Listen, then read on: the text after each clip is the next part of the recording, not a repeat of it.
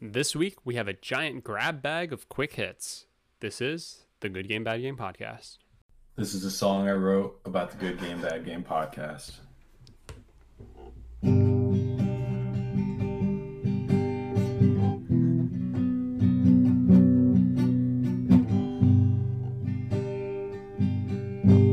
Good Game, Bad Game podcast.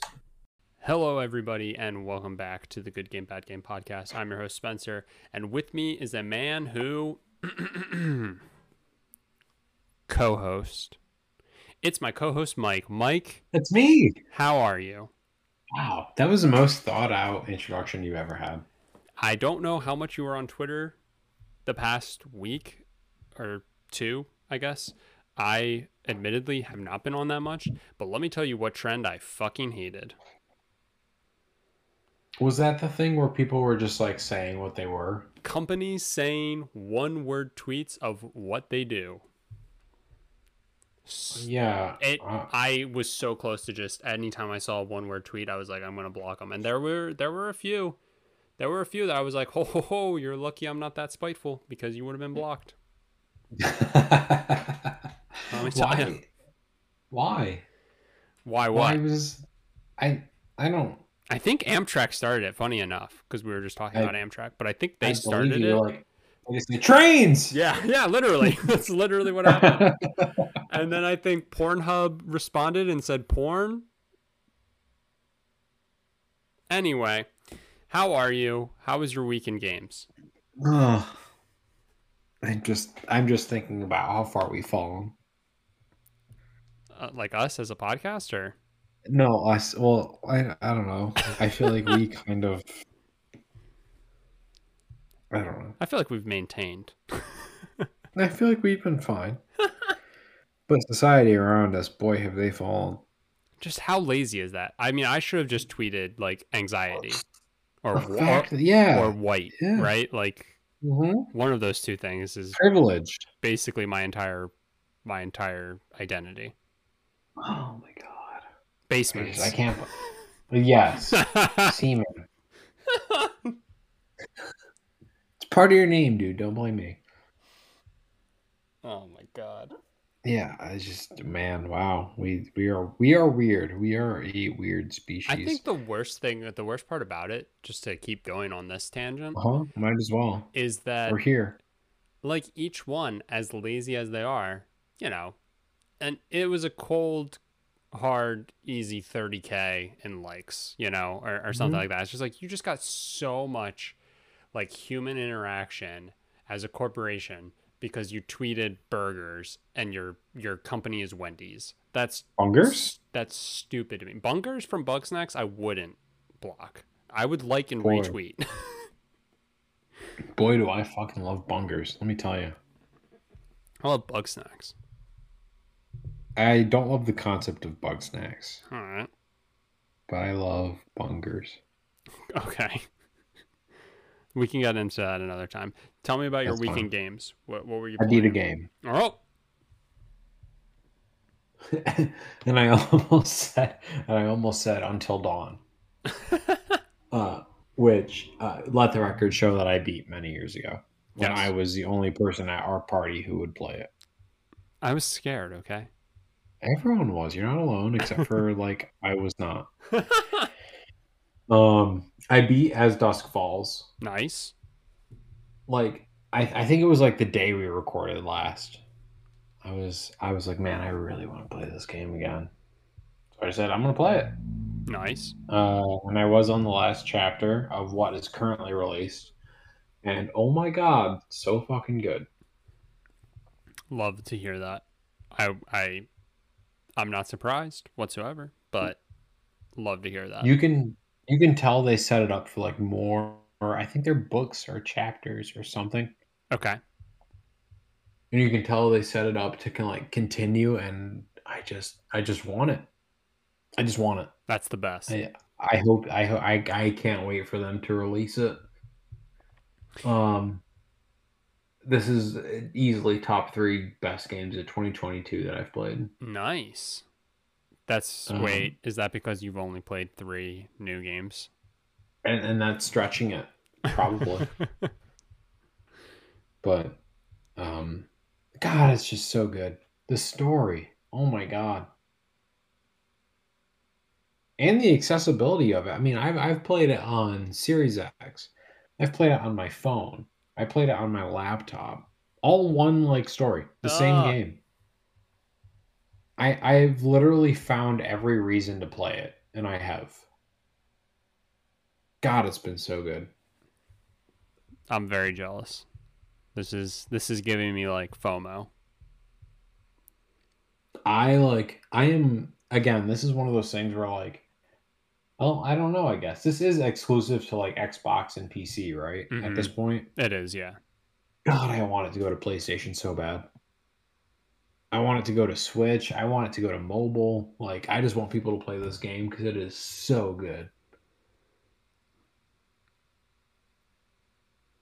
And it like, so this, I guess this is something, and I don't know. I think I might have talked about this before, but I think it's worth bringing up again. It is so accessible. Like there are so many options to allow everyone to play this game. You know, whether you're um completely able or handicapped, or if you, even if you have um emotional, like severe emotional instability, which Mm-hmm. I don't say that as a negative thing because I feel like everyone has something to some degree. But they give you options. They tell you before like each chapter, like, hey, if you have this or that, here's the option to skip that if that's going to trigger some sort of That negative feeling in your mind, which is the first time that I've seen that in a game. that's incredible. That is so granular Yeah. and so easy to just overlook. That's I mean, I know it plays into the snowflake narrative, right? Yeah, Like yeah, that we're everyone's that we're soft. all too fragile, but like Mhm.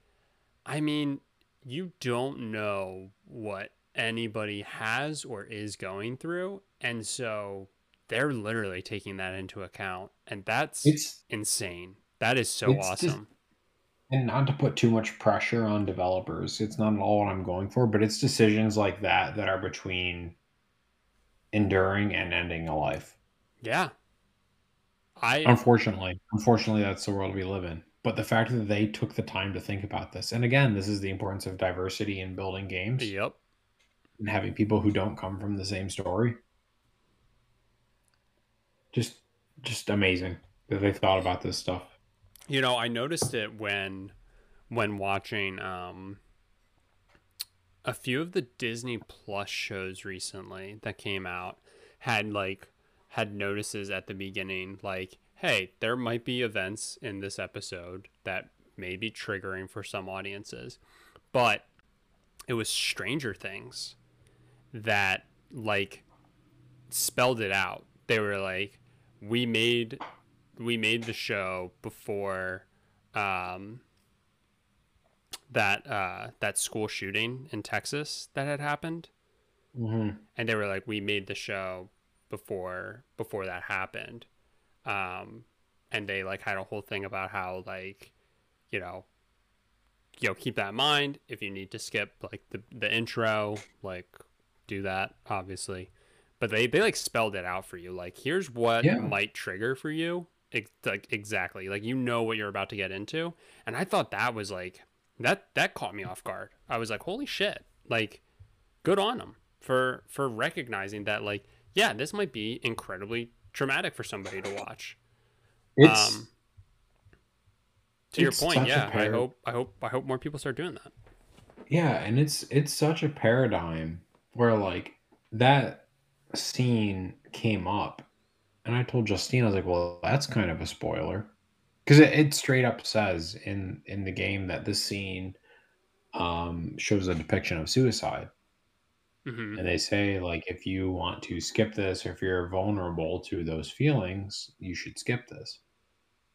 Um, and I don't remember if this is the case or not, but I do think they include resources within that. Like, if you think the scene would cause these Yeah. feelings, but I don't know if that's true or not.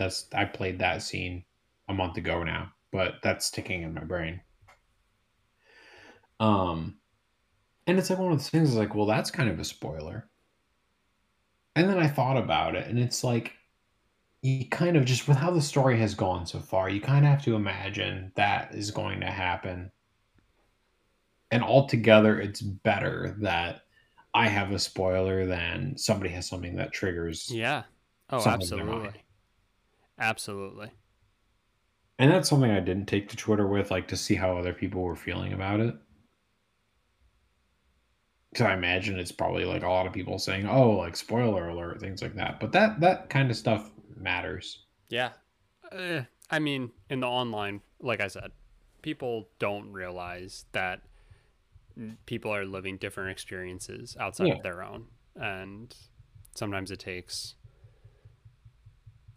a cold bucket of water to the face to finally realize that, and hopefully someday those people do. But for the time being, Yeah. they'll cry fragile snowflake and stuff like that, and it's like, man, that, like, you're lucky to be able to say those things because yeah, Must be nice. you think about it, like they put that in there for a reason. They put that in there for a reason because it could be, triggering for somebody to see those things. And again, you can play it. You can witness that stuff. Yeah, It doesn't take away from the game for you. exactly. The fact that they have built a game and built a story where you can skip those things and not miss anything Mm-hmm. is incredible. And it's just another we've seen just in the past 2-3 years accessibility in gaming beyond physical disability Mm-hmm. and um just to kind of, I don't know if it's the clinical term, but even in mental disability, Mm-hmm. um these are things that in my opinion, most people have to consider that. It just really goes to show how important that is to have that kind of diversity on a team. Definitely. But beyond that, not that I wanted to take half an hour with our podcast diverging from our plan, but I thought it was important because I thought it's something is kind of new in gaming. As Dusk Falls, incredible game for anyone, and would absolutely recommend. And real quick, just in case people want to see, just on the topic of like disabilities in gaming, two great follows on Twitter that I've really loved following. Steve Saylor, he's legally blind. Um, you know, he's a huge. He talks about it constantly. But in terms of accessibility, he actually has a new show coming out that I'm really interested in watching, where he has like people on to play like games like with him, and I believe the idea is to talk about like the difficulties that come with playing that game, being a disabled gamer. I'm really excited for it. And then Steven Spawn, so two Stevens. Steven Spawn's super inspirational, so an incredible follow.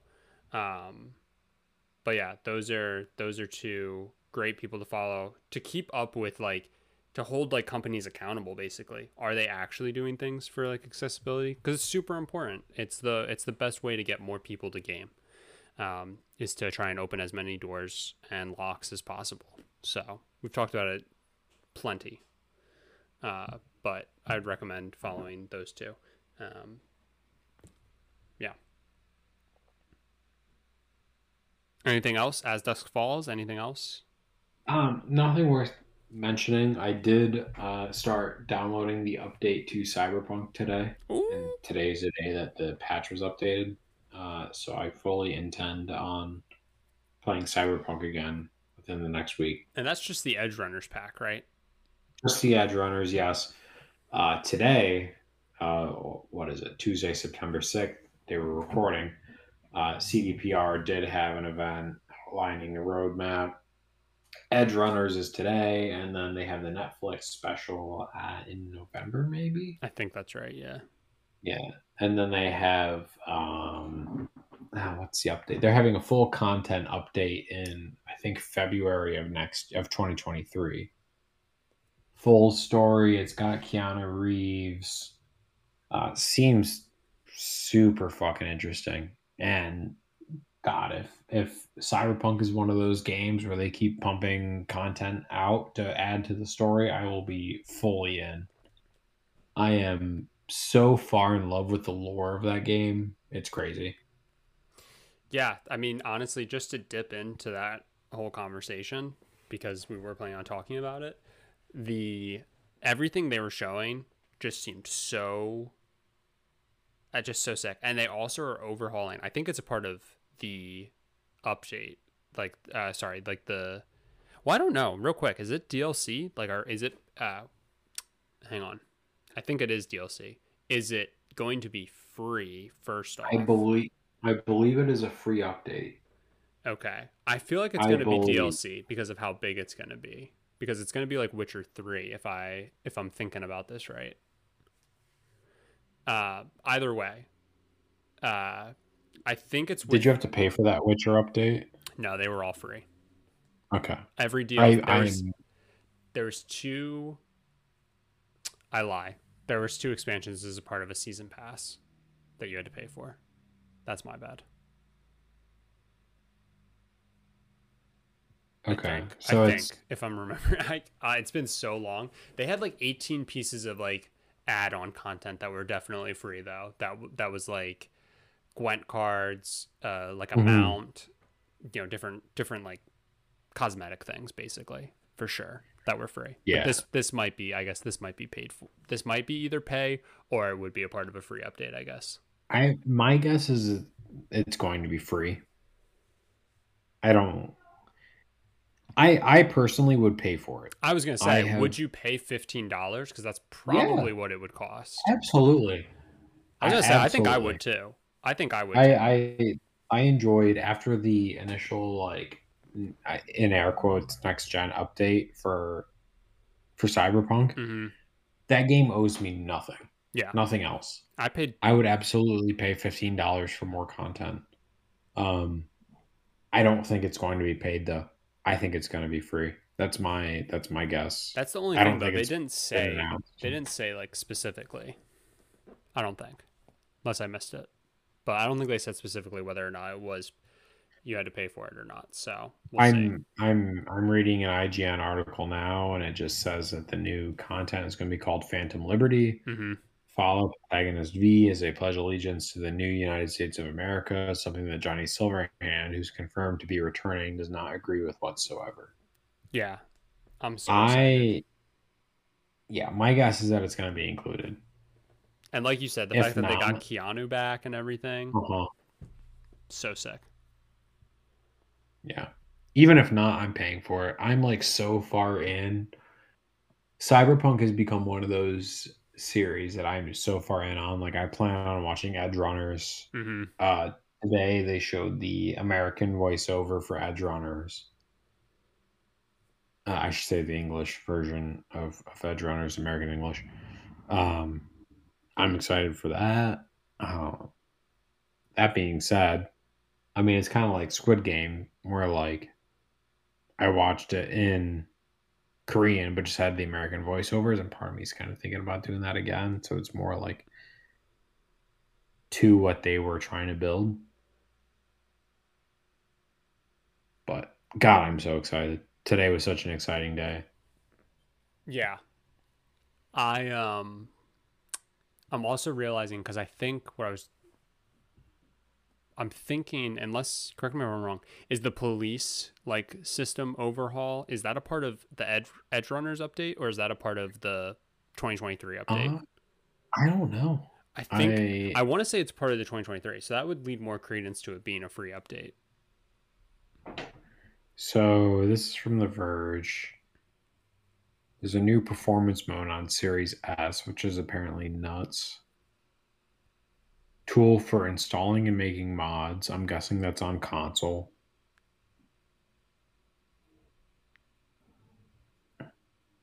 This update is apparently for next gen consoles only. Yeah, Well, I'm sorry, 1.6 is for PS4 and Xbox One.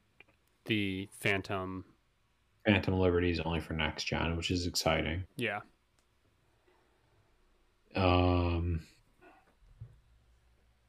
New wardrobe.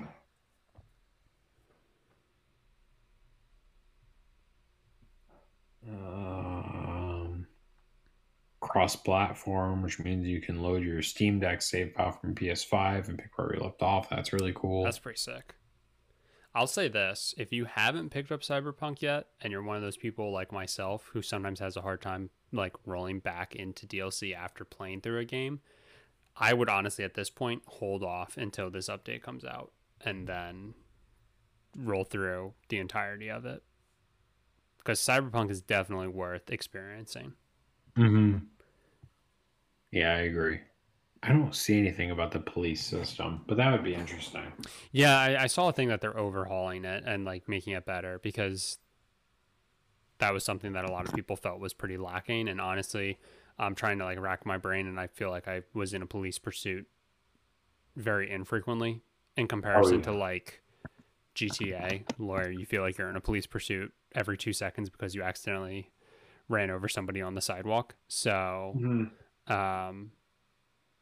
but I don't know. I really can't remember. But I can remember that I don't feel like I was in one very often. So to see that kind of be overhauled to make it, that just makes the city more alive, right? Like, yeah, you can't just get away with running over an entire sidewalk of people and then just move on with your life, which happens in like plenty of games where it's just like not really factored in, but like to kind of have that added in would definitely make it feel more alive.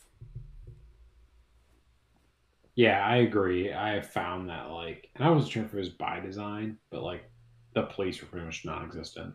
Which I mean, in like a futuristic like city that has it's like parts of the city that like clearly nobody cares about, it's not far-fetched to think like police presence would be non-existent, or like it's a big city and maybe they're going the route of like it's a corrupt police system, whatever. So like neither one of those is necessarily hard to imagine, like doesn't necessarily take away from the experience.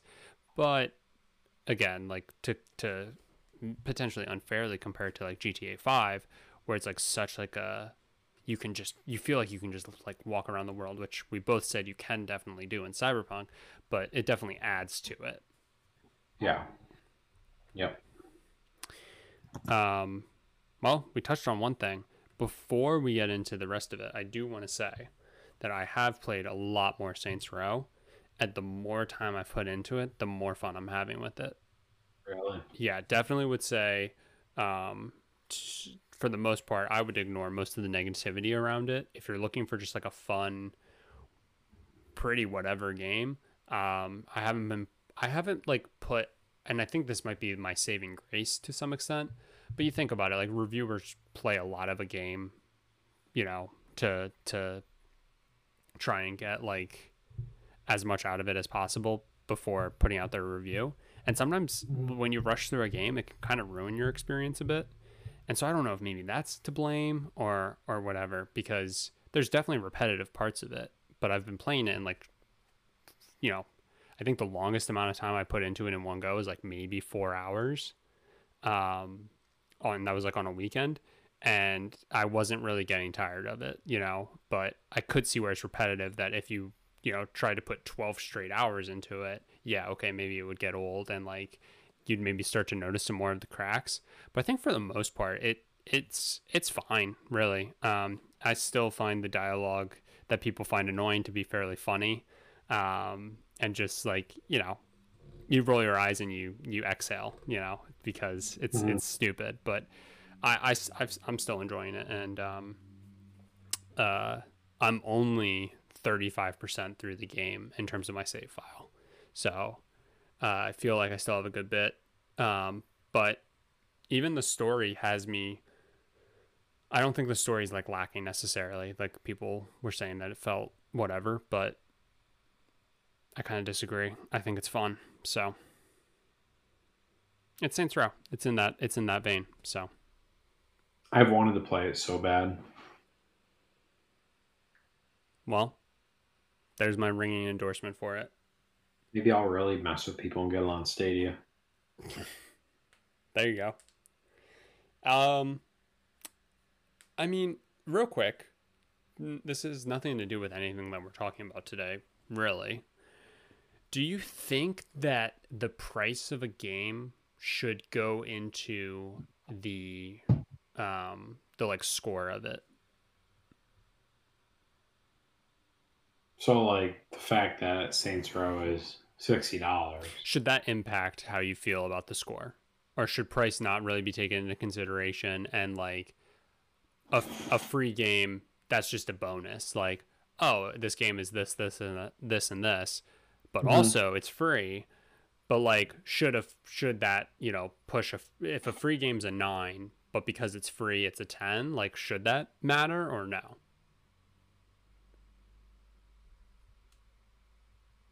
I think that's a really fair question. I'm leaning towards no, it shouldn't matter because at some point any game is going to be free. That's true. I guess as in terms of like, I don't know. I don't think the new Saints Row should be a free game. At the end of the day, it's still a full game. Mm-hmm. You know? And this is kind of the double-edged blade of reviewers getting early copies in that you're fully informed as a consumer. And if you really want to play the game at $60, you can. Mm-hmm. You can assume it's going to be less at some point. Right. So I'm leaning towards no as my answer to that. I agree. But I think sometimes in today's world, it is taken into consideration. I will say this, Jeanette Garcia, I appreciate that she said the game was garbage and somebody said, oh, do you think I should wait to play it on Game Pass? And she said, no, I think that a bad game is always bad, regardless of whether it's free or not, because your time is what matters, not the money you put into it, right?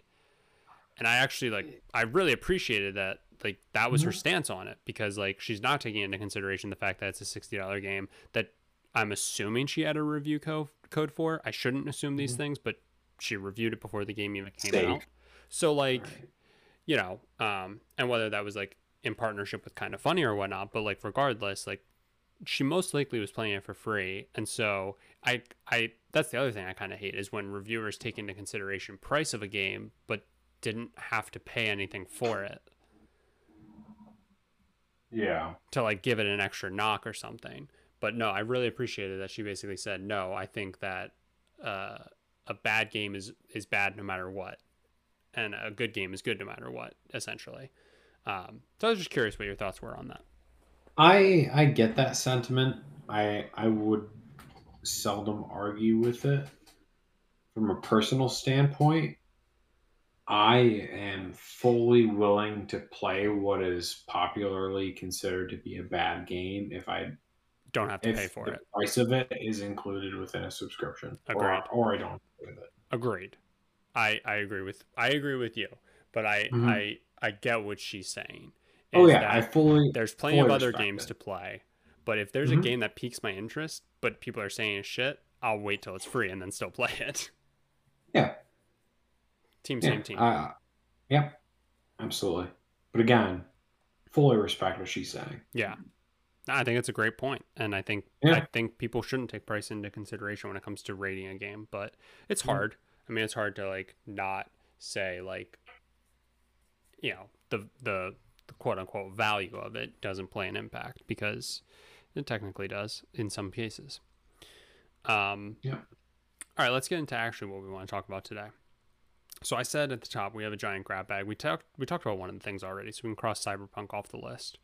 But yeah, basically this is kind of a glimpse into the chaotic Discord chat Mike and I have together, where we just throw random articles in and decide what sticks.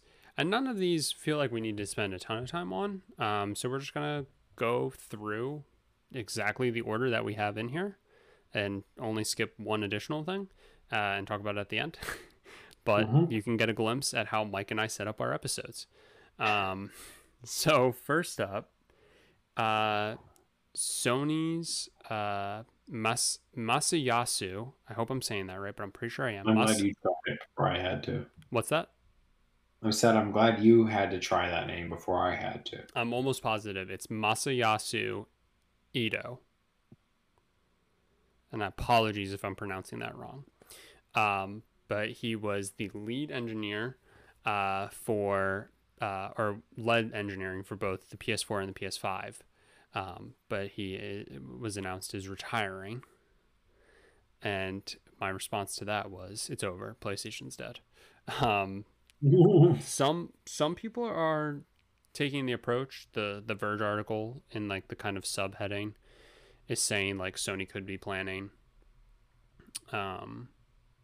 for its next generation, and so maybe it makes sense for, you know, out with the old and with the new, which is definitely an interesting sentiment. But yeah, I mean, looking back on the PS4 and the PS5 and what Ito has brought, two very great systems. I mean, maybe that's just, you know, in part of like the times, but like, you know, it's, you know, putting out a system similar to like the PS5 or the series, the Xbox Series consoles, you know, it's going to be good because of like when it comes out. But I mean, credit to Xbox and what they have. But I mean, I love my PS5 and I loved my PS4. And, you know, again, I think two consoles that just absolutely nailed when they came out. So basically a legend when you think about it, with two consoles under his belt. And it'll be exciting to see who steps up. I think currently it's there was an update. Hideki Nishino, the senior vice president, is going to kind of be stepping in and taking responsibility. But I mean, it's, I guess, kind of just exciting to think that like they're already planning I'm going to imagine, because Sony at least has sensible naming conventions. What is the PS6? Maybe the new hardware chief will throw a wrench in that and say, no, my baby needs to be called this. But I mean, it's like exciting to think that like they are working on it, even though it's not necessary, and very interesting. Yeah, I think that the main speculation is here that they would probably work on a retirement time that works for both sides. Mm-hmm.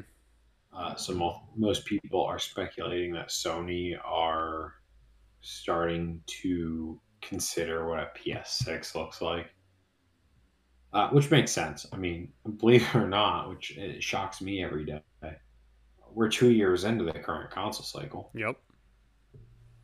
Which means we're probably about 5 years away from announcements. So that's about enough time to develop the hardware, develop what this is going to look like. I imagine that the PS5 and the Series X, I'd say marginal, the upgrade. I'd say out of every console generation, it's probably been the least big upgrade. Mm-hmm. From a consumer standpoint, I mean, from a hardware standpoint, I don't want to discredit all the work that hardware engineers do. Because, I mean, the storage changes between the PS4 and the PS5 are obviously significant. Right. Even just the general APU hardware, like it's nothing to scoff at. But Yeah. I think that the PlayStation 6, whatever the next Xbox is going to be a significant jump. So having 5 years now before an announcement, I don't think that the PS5 is going to be launched in 5 years. I think, or the PS6, I think it'll be announced in 5 years, just based on the current climate. So I think it's good timing. Yeah, I like your point about like the jump and the change because I would agree, but do you also kind of get that feeling in the back of your like head, in your stomach where it's like like at the same time as we're holy shit 2 years into the cycle, we're also only 2 years into the cycle. And Hmm. so we're about to hit like the midway point. And isn't that when sometimes just some of the like, I mean, obviously, end of the life cycle is when you're fully utilizing the full power. But, 2 years in, we're still focusing on maybe last gen a little bit. And so sometimes that's limiting, the time and energy we're putting into current gen. I mean, do you kind of feel like we're a year away from just seeing insane stuff, or do you think you think it's probably gonna hold off until the PS6 when it makes like a an actual leap, I mean, I don't think we've seen the full potential? the full potential exactly. Yeah. We've basically, I mean, in a couple different circumstances, we've seen what the next gen can do. Like Mm-hmm. for Sony's example, the new Horizon game, Miles Morales, um, add anything else that you'd like. I could speak to the Xbox side and saying like the new Forza Mm-hmm. Flight Sim. I mean, even Halo. I mean, I know that's kind of controversial, but Halo feels like a next gen game. Mm-hmm. But even then, we look at the PS4 and we see what games came out with that, like Killzone and Knack, and Mm-hmm. which were great games. They were huge jumps. The jump from PS3 to PS4 was massive. Insane. Yeah. Yeah.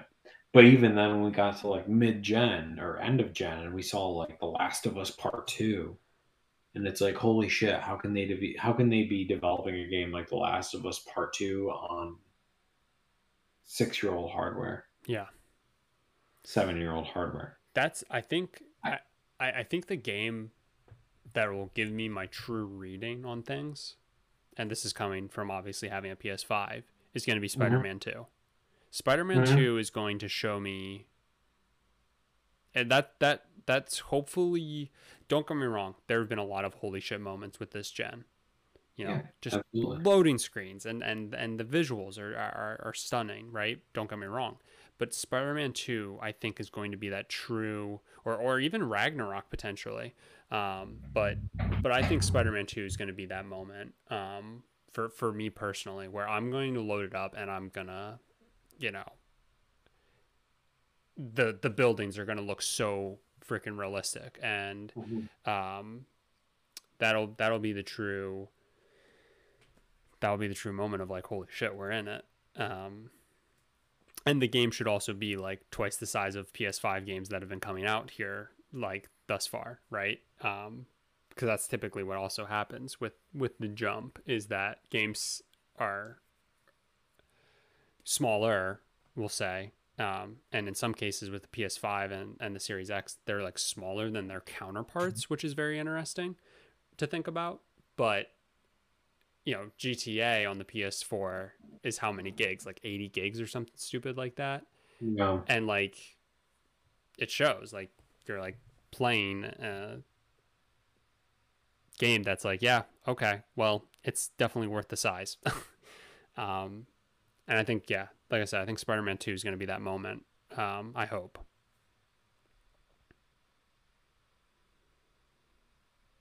Yeah, I hope storage sizes don't change. Like, I hope they're at a point where, like, oh, we can compress this, and that, Yeah. and it's game as a PS4 game, but we'll see.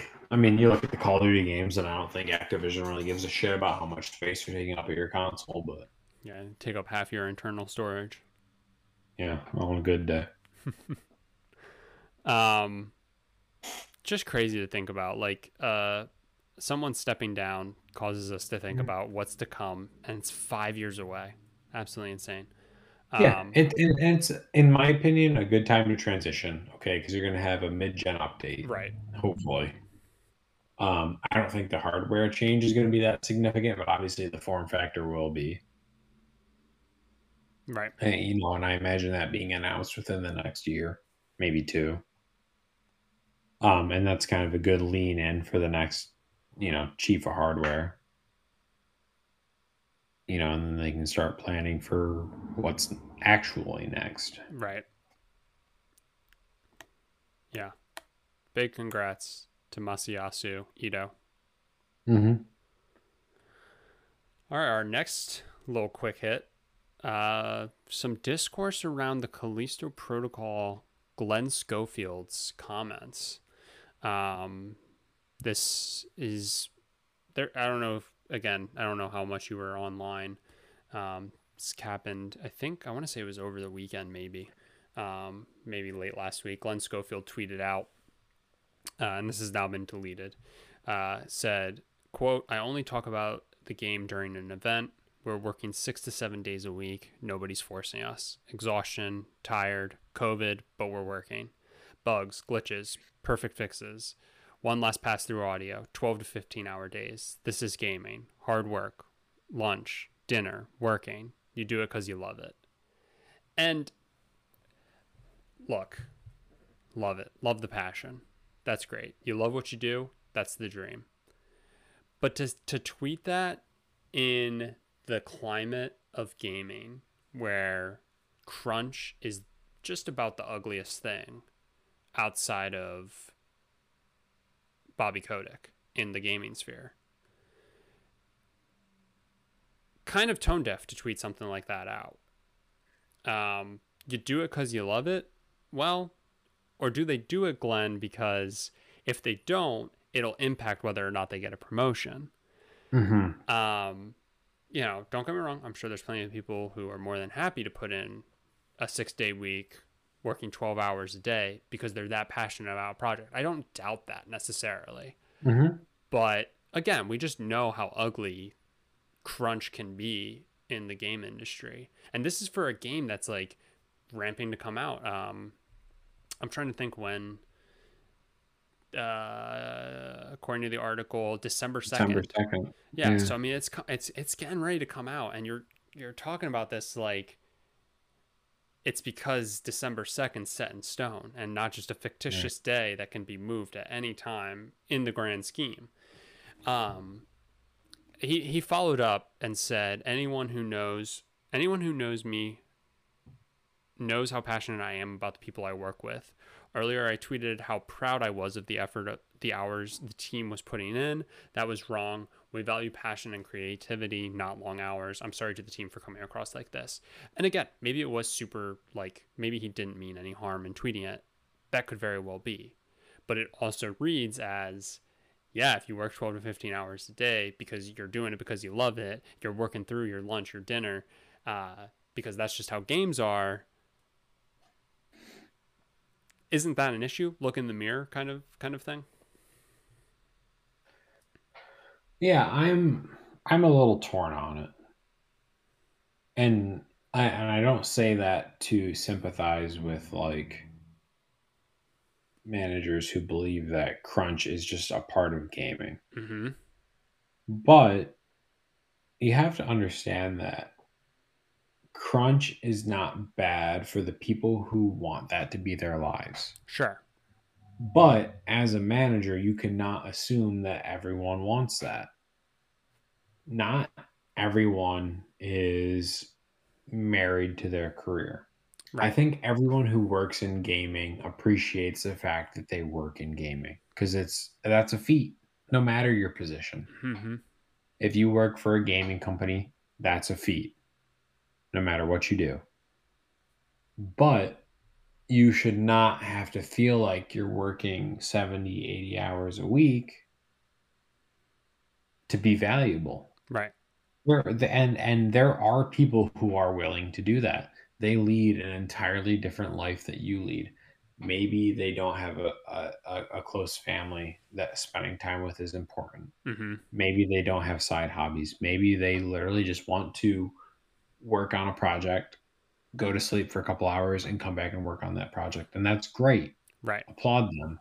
That doesn't have to be your life. And that shouldn't necessarily be the reason somebody gets a promotion, right? Like somebody shouldn't get a promotion just because they worked 88 hours instead of somebody working 40, right? Like, yeah, okay, they're showing how passionate they are about it, but that can't be like the sole reason, right?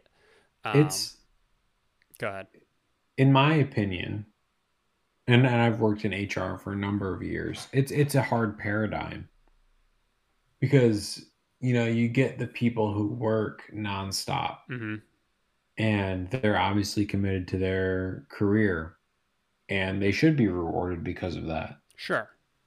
But you also, the sweet spot is having opportunity for the people who want to be married to their career. Like, obviously, they're going to get to the higher positions, and there's nothing you can do about that. There are people who want to work for they want that to be their entire living. Mm-hmm. They don't want to have a family, and that's fine. You need to have positions for those people because they're committed to the company. But you also need to have opportunity for people who can only work 40 hours a week, who have a family, who have other Right. obligations in life to take care of. They have pets, they have kids, they Yeah. have a spouse. This goes hand in hand with just like an issue, for America as a whole, where Mhm. you know you work 40 hours a week, and that's what you're to do. Like, that is, it'll be framed as that's the bare minimum, but it's like, no, that's what you are paid to do. You are paid to work whatever it is, the hours you are to work, and doing that shouldn't be the bare minimum. That's it. Like, that's the bare minimum would be doing just enough to not get fired, and simply working the hours you're supposed to work shouldn't be doing just enough to not get fired, right? Like, that's Right. insane. I think our great friend of the show, Mason Sherbert, said it very, I mean, he is so anti-crunch that he will sniff out a crunch article like it's nothing. But he brought up a very good point. He said, this from a studio head is crunch culture defined. Of course, nobody is, quote, forced to work insane hours. But imagine the reduced bonuses and lack of promotion opportunities if you don't. Quote, you do it because you love it. That's weaponized passion. This is why people burn out of gaming. Mhm. I mean, he's 100% right. He's 100% right.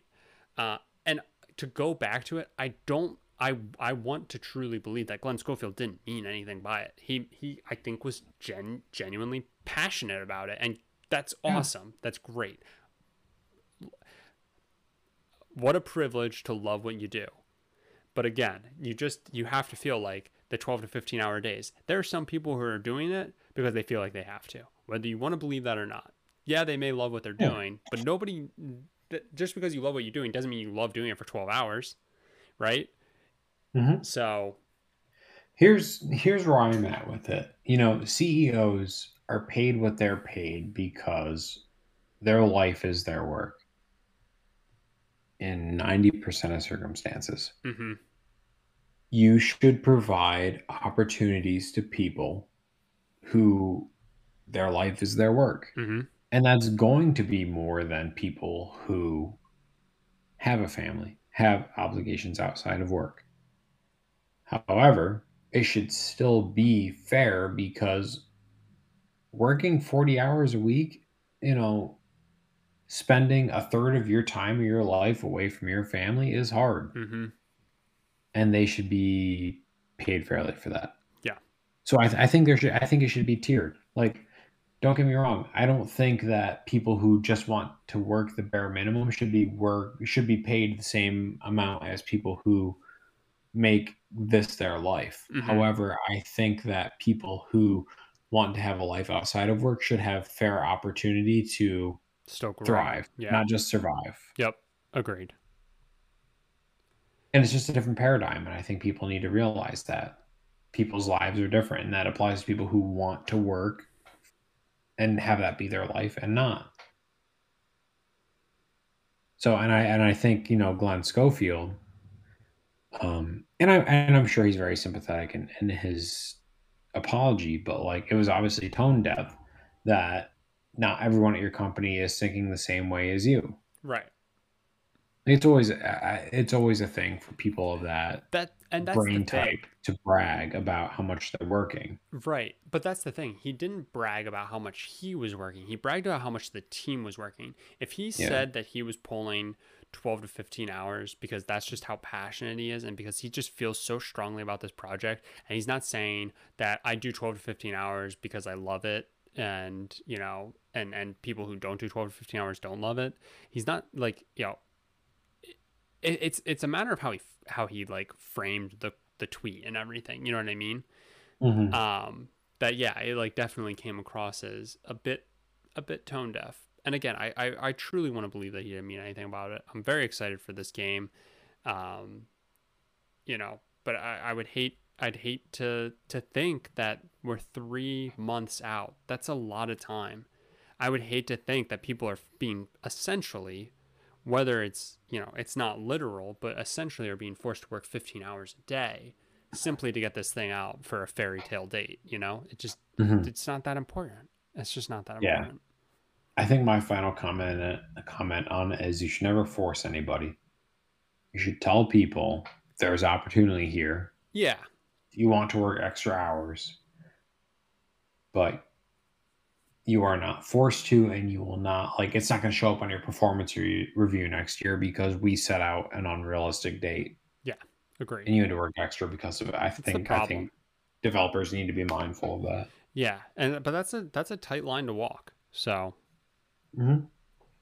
Yeah, I mean, the easy solution to this is nobody's allowed to work over 40 hours a week, and you push the release date back. Right, exactly. Which I think is fucking fine, but there's just the stigma in the industry that it's not. Can't do it. Can't do it. We could end this fucking conversation.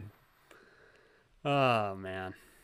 It's nuts. It's completely fucking nuts. And it's just so crazy because, again, I truly want to believe that he was just being passionate, but yeah, his passionate tweet led us down this road, and it's just insane.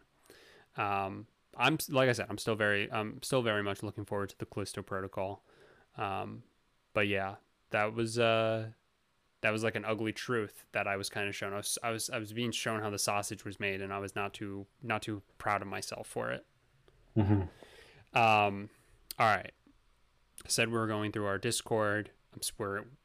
I say that, but boom, pivot. We're skipping over one thing to talk about it in a second.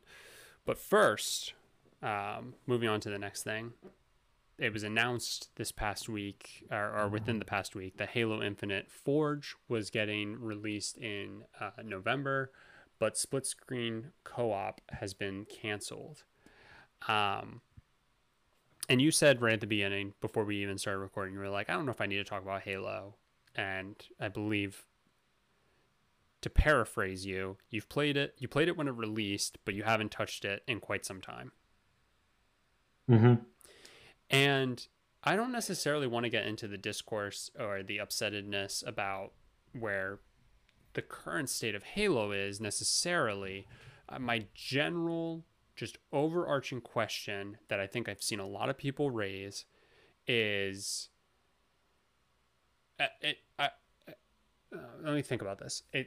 Who dropped the ball here? Is 343 to blame? Because a lot of people are saying Microsoft needs to take 343 off of Halo, or is Microsoft to blame for how Halo has gone? And I'm kind of curious because you're a bit more in the ecosystem. You've played Halo. I'm just wondering if you have any semblance of a take on that, because just to quickly summarize what I think, and what I saw was a great point, is that, Microsoft has in the past kind of fumbled the bag in terms of not realizing what they've had, and that being Bungie. And so, is it really 343 to blame, or is Microsoft kind of fumbling again? Here's my answer in short and long. Perfect. If you don't like what 343 is doing, Activision is going to make the next Halo. Like, if you're saying fire 343, Activision is going to make the next Halo. Correct. Like, be careful what you wish for. Okay. Yeah, that's where I'm at. That's my statement in short. Now, to get into detail about that, I think ideally Bungie could be the best creator of Halo. Obviously, it's not going to happen at this point. I personally have enjoyed every Halo that 343 has made. I Yeah. don't know why people are so mad. I do think that 343 overthought the Halo multiplayer. I think it was good from the start, and then they caved too much to what people were asking for, and they just couldn't provide it. Mm-hmm. But I when Halo Infinite came out, I really enjoyed the multiplayer. And I think they were listening too much to what people were pissed off about. And then, like, obviously, if you listen to the voices that are the most pissed off, they will never be happy Correct. because they want perfection. And you're not going to get that. I think what Halo Infinite came out as was as good as it was going to get. And that's great. I would probably still be playing it if it still were what it was. Um, and candidly, the reason I'm not playing it is not because of what the game became. It's because of what my life became and just not having time for it. But like, where do you go?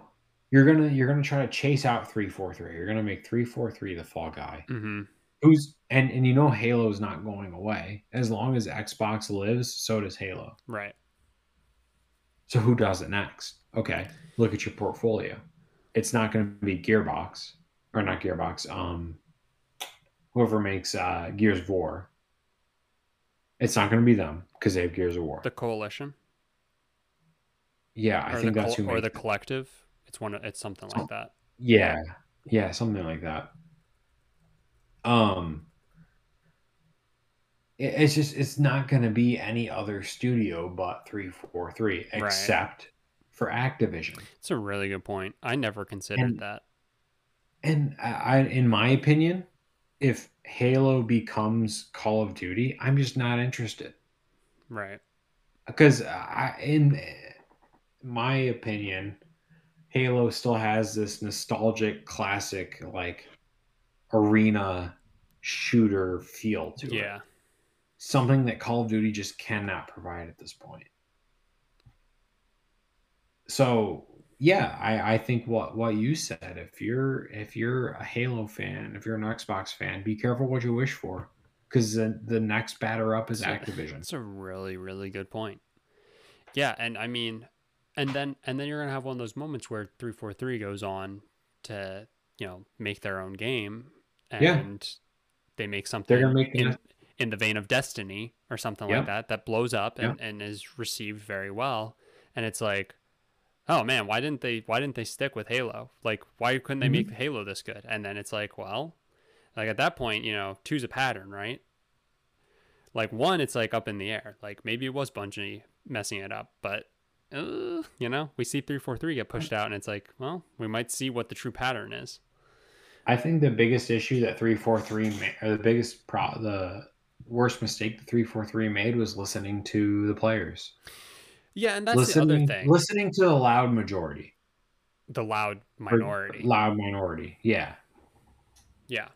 Because so a Reddit post blows up and is the top of r/Halo, and it's shitting on the game and talking about this overhaul, and then you look and it has 1.9k upvotes. Mm-hmm. I would like to imagine that the player base for Halo, like you ever think about that, like the people who are actually playing the game, or so many of the people who are actually playing the game are so offline, like they never like look at anything other than like they occasionally type in Halo news on Google, Mm-hmm. like, and they're just reading updates and stuff like that, but they're not actually like going into like what would you call that, like a chat room essentially to talk about discourse, or that's full of discourse regarding Halo. Like they just avoid all that stuff and don't even know it exists, and they're just like, Yeah. oh, that's weird that Halo is deciding to do this change. Like there's so many people who literally just don't say anything and they just play the game, and it's just crazy to think about because like personally, I know that I'm fairly online in terms of like browsing Twitter and stuff, and so I'll see a lot of the discourse, and it's like after a while, console wars, for example, you take into consideration that there's a dude who just plays NBA and Call of Duty on his PlayStation and doesn't even realize, outside of his one friend who says, oh, you play PlayStation, like doesn't even realize that there's a quote unquote console war, and that's wild to me. And like it's probably more people than you actually realize. that just do not care whatsoever. And to your point, I think, yeah, sometimes developers, not just 343, sometimes people who are creating the games will take into consideration just what's so in your face, and then that upsets them because the people who are in your face about stuff are the people who will more than likely never be happy. But yeah.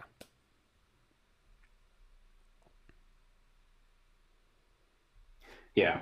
So this article talks about the next Halo update, how they're getting Forge mode in November, and split screen co-op has been canceled. Here's again where I question the community, and maybe I'm just so far detached that I'm in the wrong here. I don't know, but I don't understand why everyone wants a fucking Forge mode. Like, I understand it was big, but what does that do for the game? Like, I had more in my experience with Halo. Pretty much every experience in Halo that I've had has been playing split screen with somebody. Mm-hmm. I played, I think when the original Xbox came out, I played split screen with my cousin. In college, I bought an Xbox One to get the Halo Remastered Collection to play split screen with my roommate. Mm-hmm. I don't know that Justine would ever play it, but I would love to have the option to do split screen with Justine because Halo is just one of those games. I mean, it is a Mario. It is a Crash Bandicoot. It is a Spyro. It is like among that level of gaming. And I feel like this was just 343 listening to the silent majority of Halo players who are pissed off. Vocal minority. Yeah. Whatever. You're right. No, absolutely. But it's frustrating. It's frustrating. They're not listening to the silent majority, which is saying because they're silent. That's why I did a long pause. Get it? Yeah. Appreciate you. Thank you. Yeah. We'll have to just in the vein of Halo, we'll have to have a Rash on sometime. Yeah. Definitely want to have him on to do Journey into Games, but I bet we could get an entire episode from him out of Halo. He would maybe change our opinion in a way in terms of like what's actually wrong with the game. But yeah, he's like I said, honest with Halo, and unfortunately, it seems like he's gotten shit on for it. Yeah. Yeah, like I said, I mainly wanted to look at it from the scope of who's actually dropping the ball here, because I think, and you brought it up perfectly, I think people are pointing the fingers a little too quick even, and being hasty, but we'll see what happens. We'll see how Forge mode is received. I think Season 3 is set to release in March, if I remember correctly. So maybe that'll get people back into it. We'll see. All right, on to our next Discord article. Konami is going to announce an unknown game in a world-loved series. On the count of 3, let's say what that game's going to be. Ready? Okay. All right, 1, 2, 3. Metal Gear Solid. Zone of Elders. Okay. I think that's set for like September 15th, so we won't know until after God. So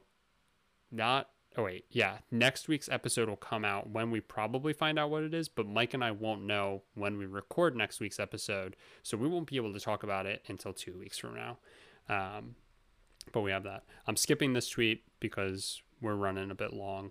So let's go to the Sherbert bomb that we've pushed off one other article for. Oh, Sherbert bomb. Jason Schreier, Mason Sherbert, whatever you choose to call him. The rumors are true. Ubisoft plans to announce several Assassin's Creed games on Saturday. Several. Let's just stop there. Several Assassin's Creed games? All right. Just making sure we all heard that. Including the 2 main games in Infinity.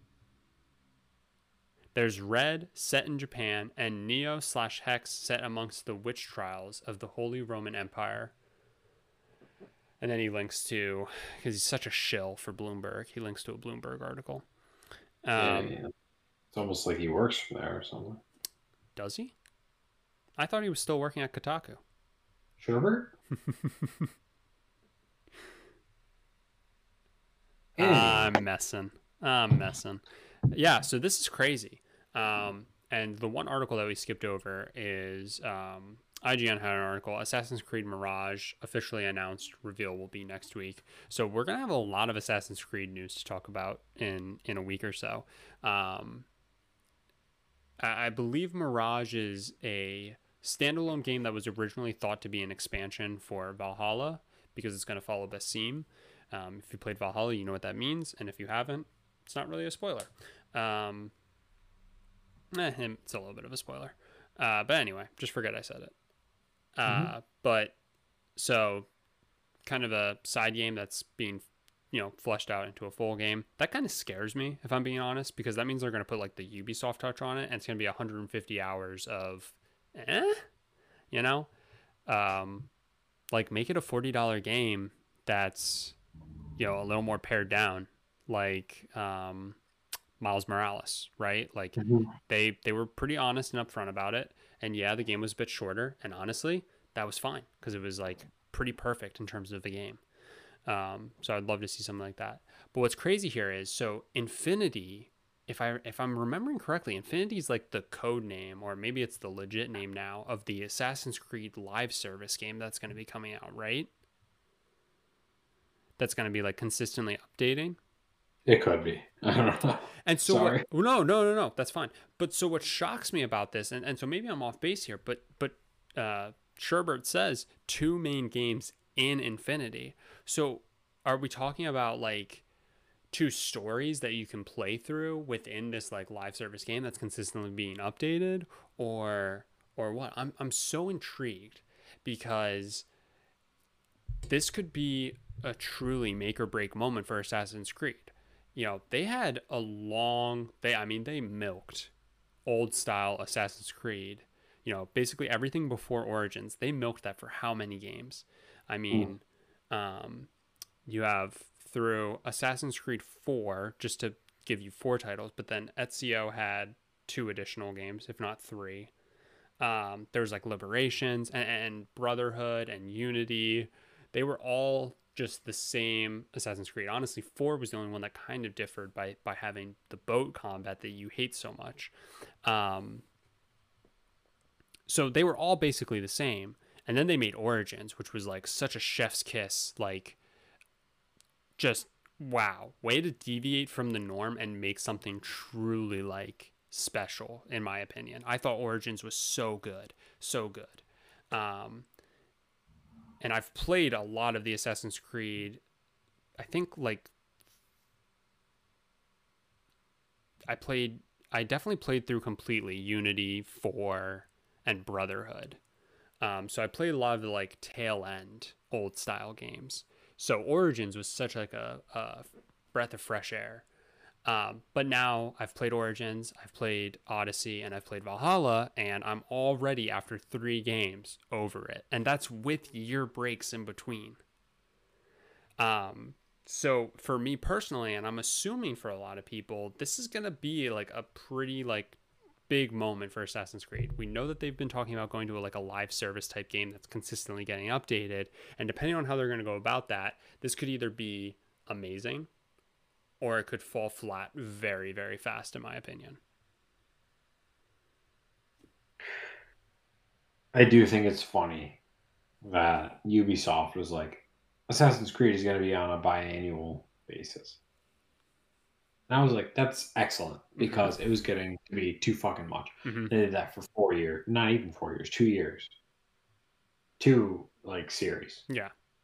Now they're like, we're going to give you 2 fucking games. Yeah. And a live service.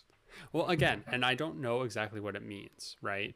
But here, I think we can all universally agree that what makes Assassin's Creed cool is that they spin the idea of an assassin in X time period.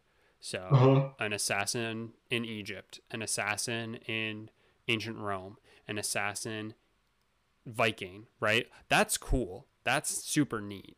I love that. They did with Brotherhood, it was Brotherhood's not the right one.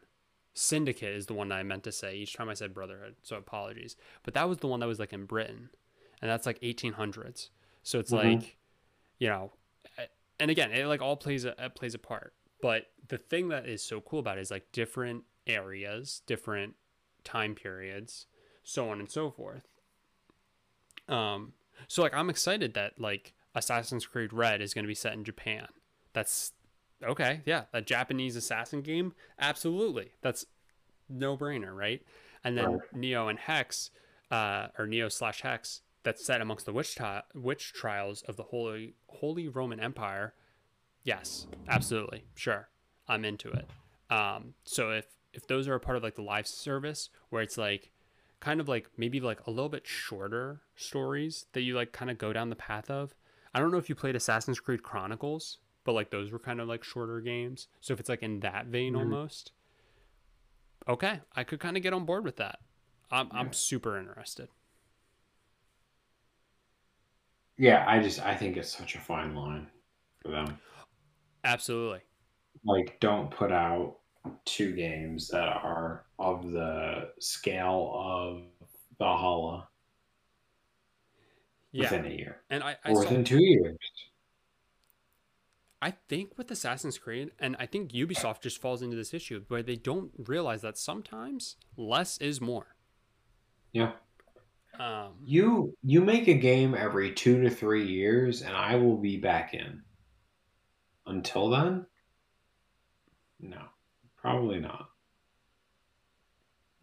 And the thing is, they technically did every other year, right? But like, they had DLCs coming out in the years in between anyway to like expand the story. So it's like almost making like a side game essentially. No. 3, 4, 5, 6, 7, 8, 9, 10, 11, 12, 13, 14, 15, 16, 17, 18, 19, 20. There's been over 20 Assassin's Creed games. Nuts. Yeah. And the game first came out in 2007, and there's like the Ezio collection, which is like a remaster essentially of some of the Ezio games. So it's like, you know, obviously work and time goes into that. They've had over 20 games come out, and some of those were side games, but over 20 games come out since 2007. It's been 15 years. That's like, they're basically releasing 1.5 games a year. That's bad. That's not good. Yeah. So yeah, it'll be super, and that's taking into consideration the fact that, you know, there was a year between technically Origins and Odyssey and Valhalla, the mainline games. So it's crazy to think about. You're right. It's a fine line that they're walking here, and I'm super interested to come back together. And it's on Saturday. Is that this Saturday that the event is? I hope it is, so we can talk about this next week. Yeah, I think it is.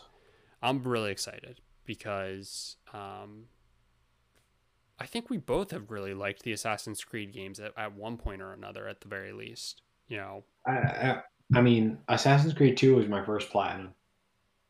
That was the first game that I played the shit out of. I did everything I absolutely could.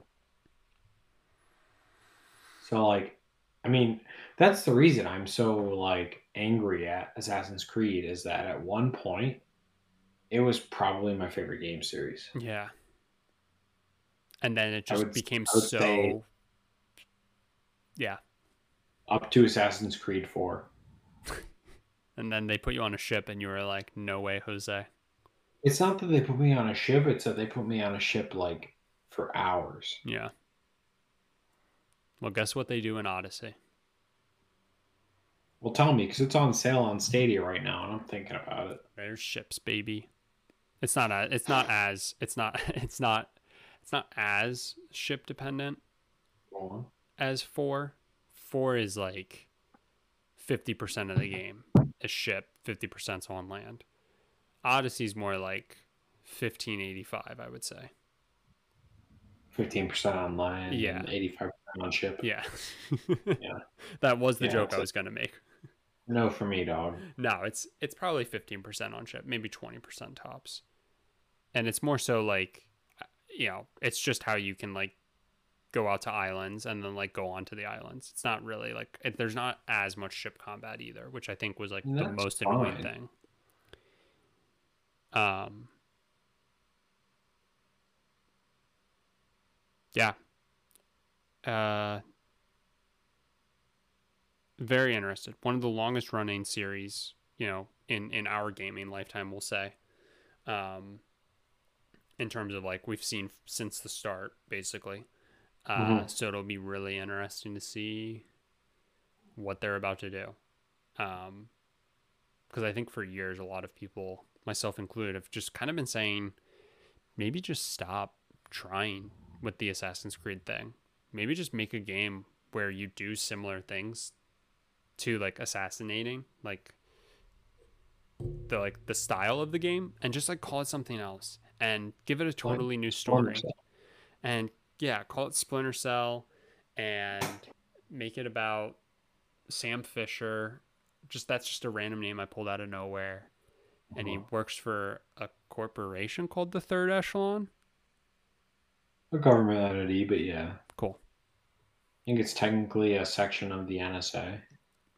Kind of like James Bond working for MI6. Yeah, but in a way, less British. Yeah, but more America. Yeah. Yeah. We'll see. I'm excited for that, and that was a fun little Sherb bomb before we got into the discussion today. That's it, though. That's it for our Discord. Yeah, is there anything else? Anything else you wanted to touch on, Mike? Absolutely not. All right, that's a wrap. Thank you all so much for listening. Trying to think. Next week is the end. That'll be the season finale of season 2 of the Good Game Bad Game podcast. And 3 seasons. The following year, or the following episode, we'll be celebrating the beginning of year 3 of the podcast. So depending on how busy the news cycle is, maybe we can reflect on year 2 and come up with some ideas of what we want to do in year 3. But until then, you still have another week to go through. Hopefully some more Assassin's Creed. Hopefully we're happy with what Assassin's Creed decides to do, or we're just going to totally avoid it. We'll see. Mm-hmm. But as always, thank you all so much for listening, and do us a favor, and wherever you can, rate the podcast, leave a review if possible. Share it with a friend, share it with an enemy. We don't care. Realistically, we just care about the listen. And the only person we care about, most importantly,